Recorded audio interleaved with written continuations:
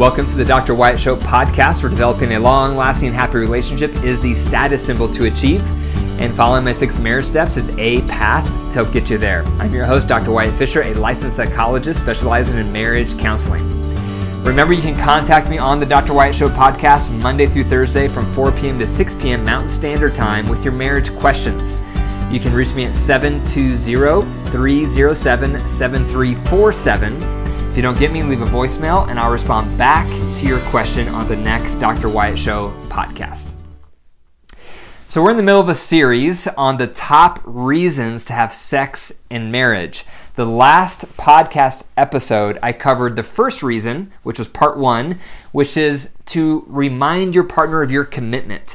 When couples have regular sex in their relationship, it's a reminder that I'm still committed to you, I still love you, I still honor our vows that we made on the altar when we got married. It's a representation that I am still yours and you are still mine. So that's why one of the reasons, the first reason why regular sex is so important for marriage. And I made the analogy of wedding rings. We wear wedding rings as a reminder, as a symbol that I am yours and you are mine.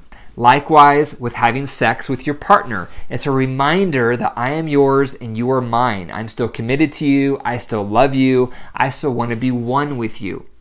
Because we can get too focused on high libido, low libido. I don't want to have sex because I'm low libido. I want to have sex all the time because I'm high libido.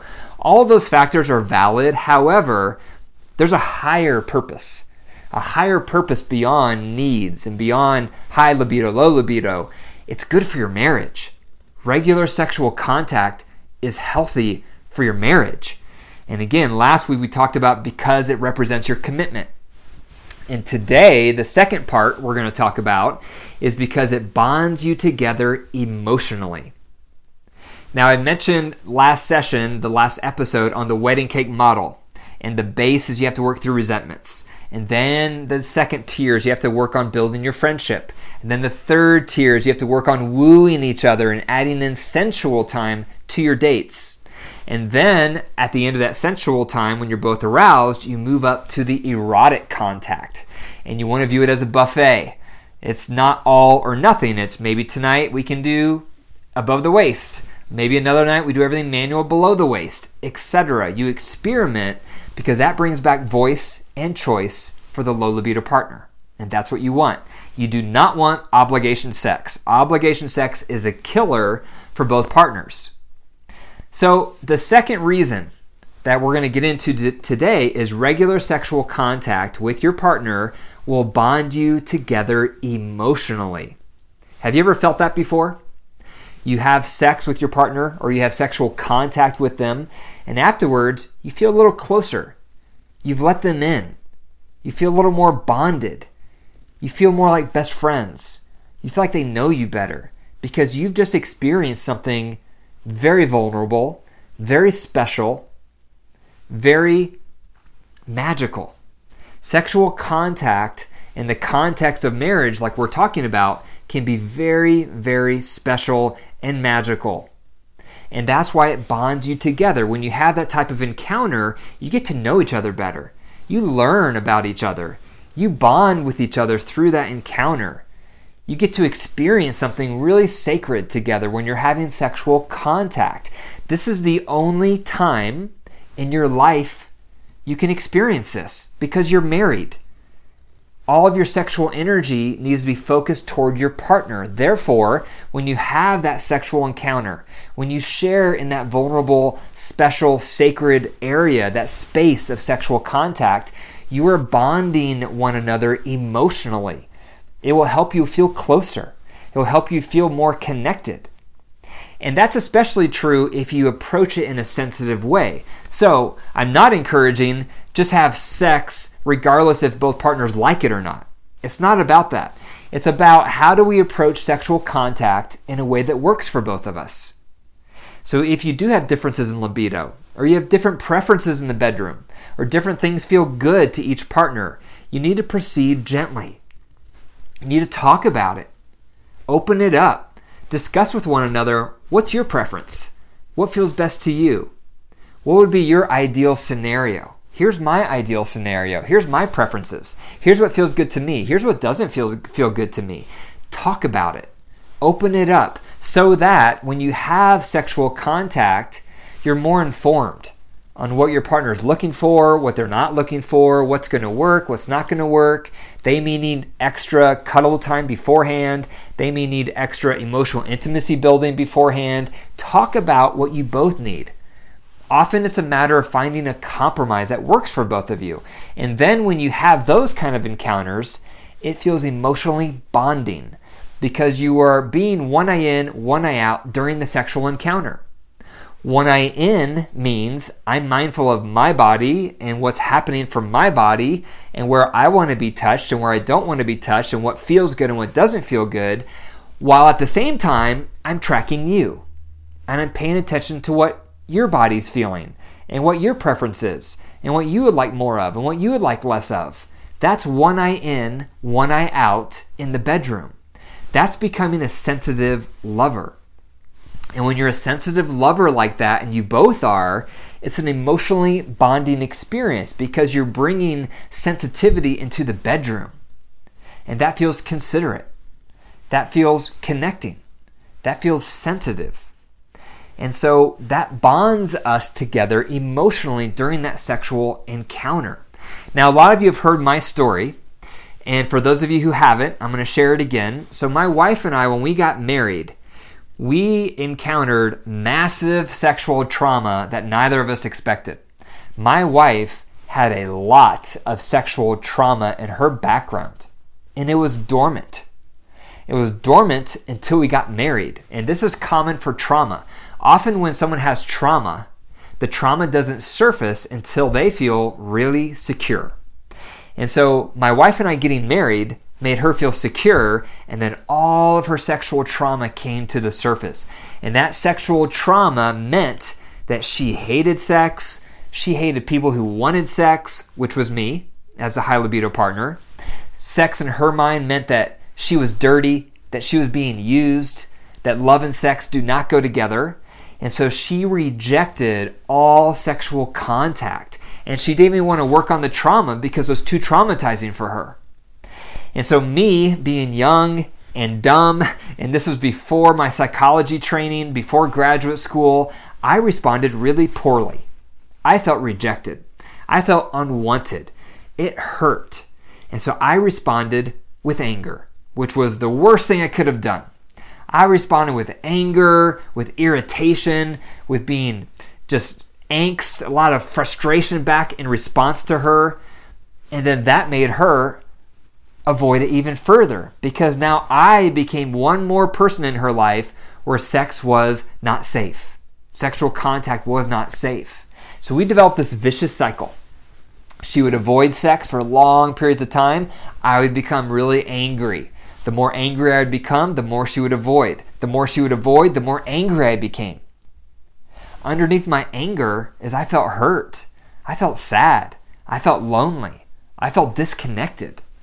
Because as a high libido partner, sexual intimacy is the top way for me to feel loved, for me to feel wanted, for me to feel close and satisfied. And so we had this massive vicious cycle going on for years in our marriage.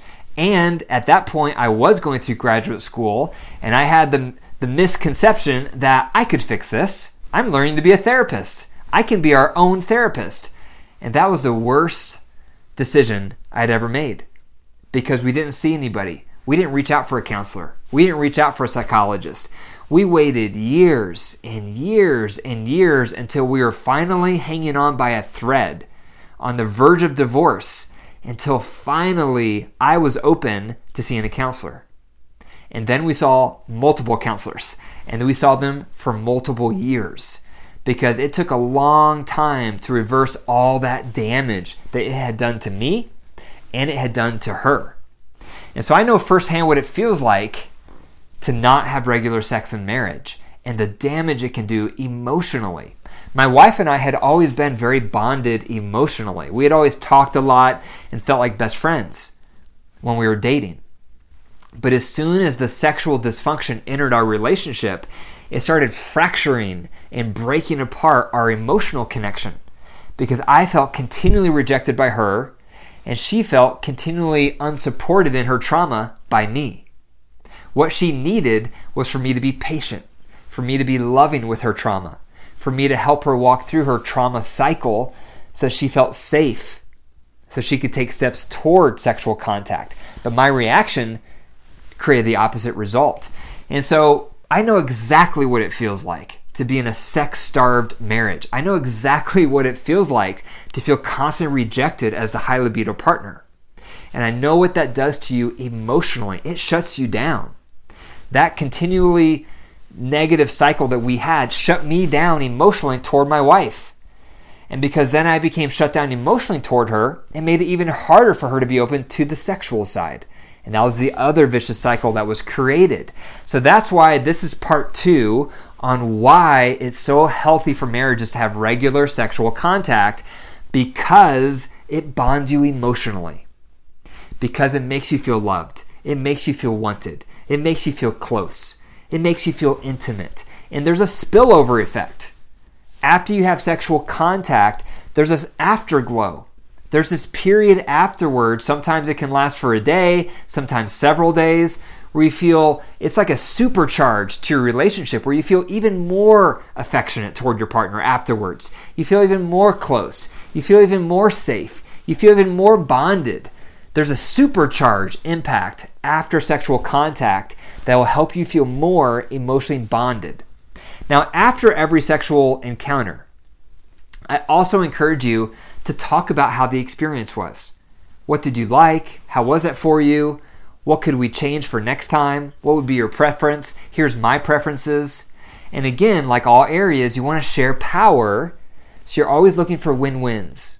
How can we meet in the middle on that difference in preference right there?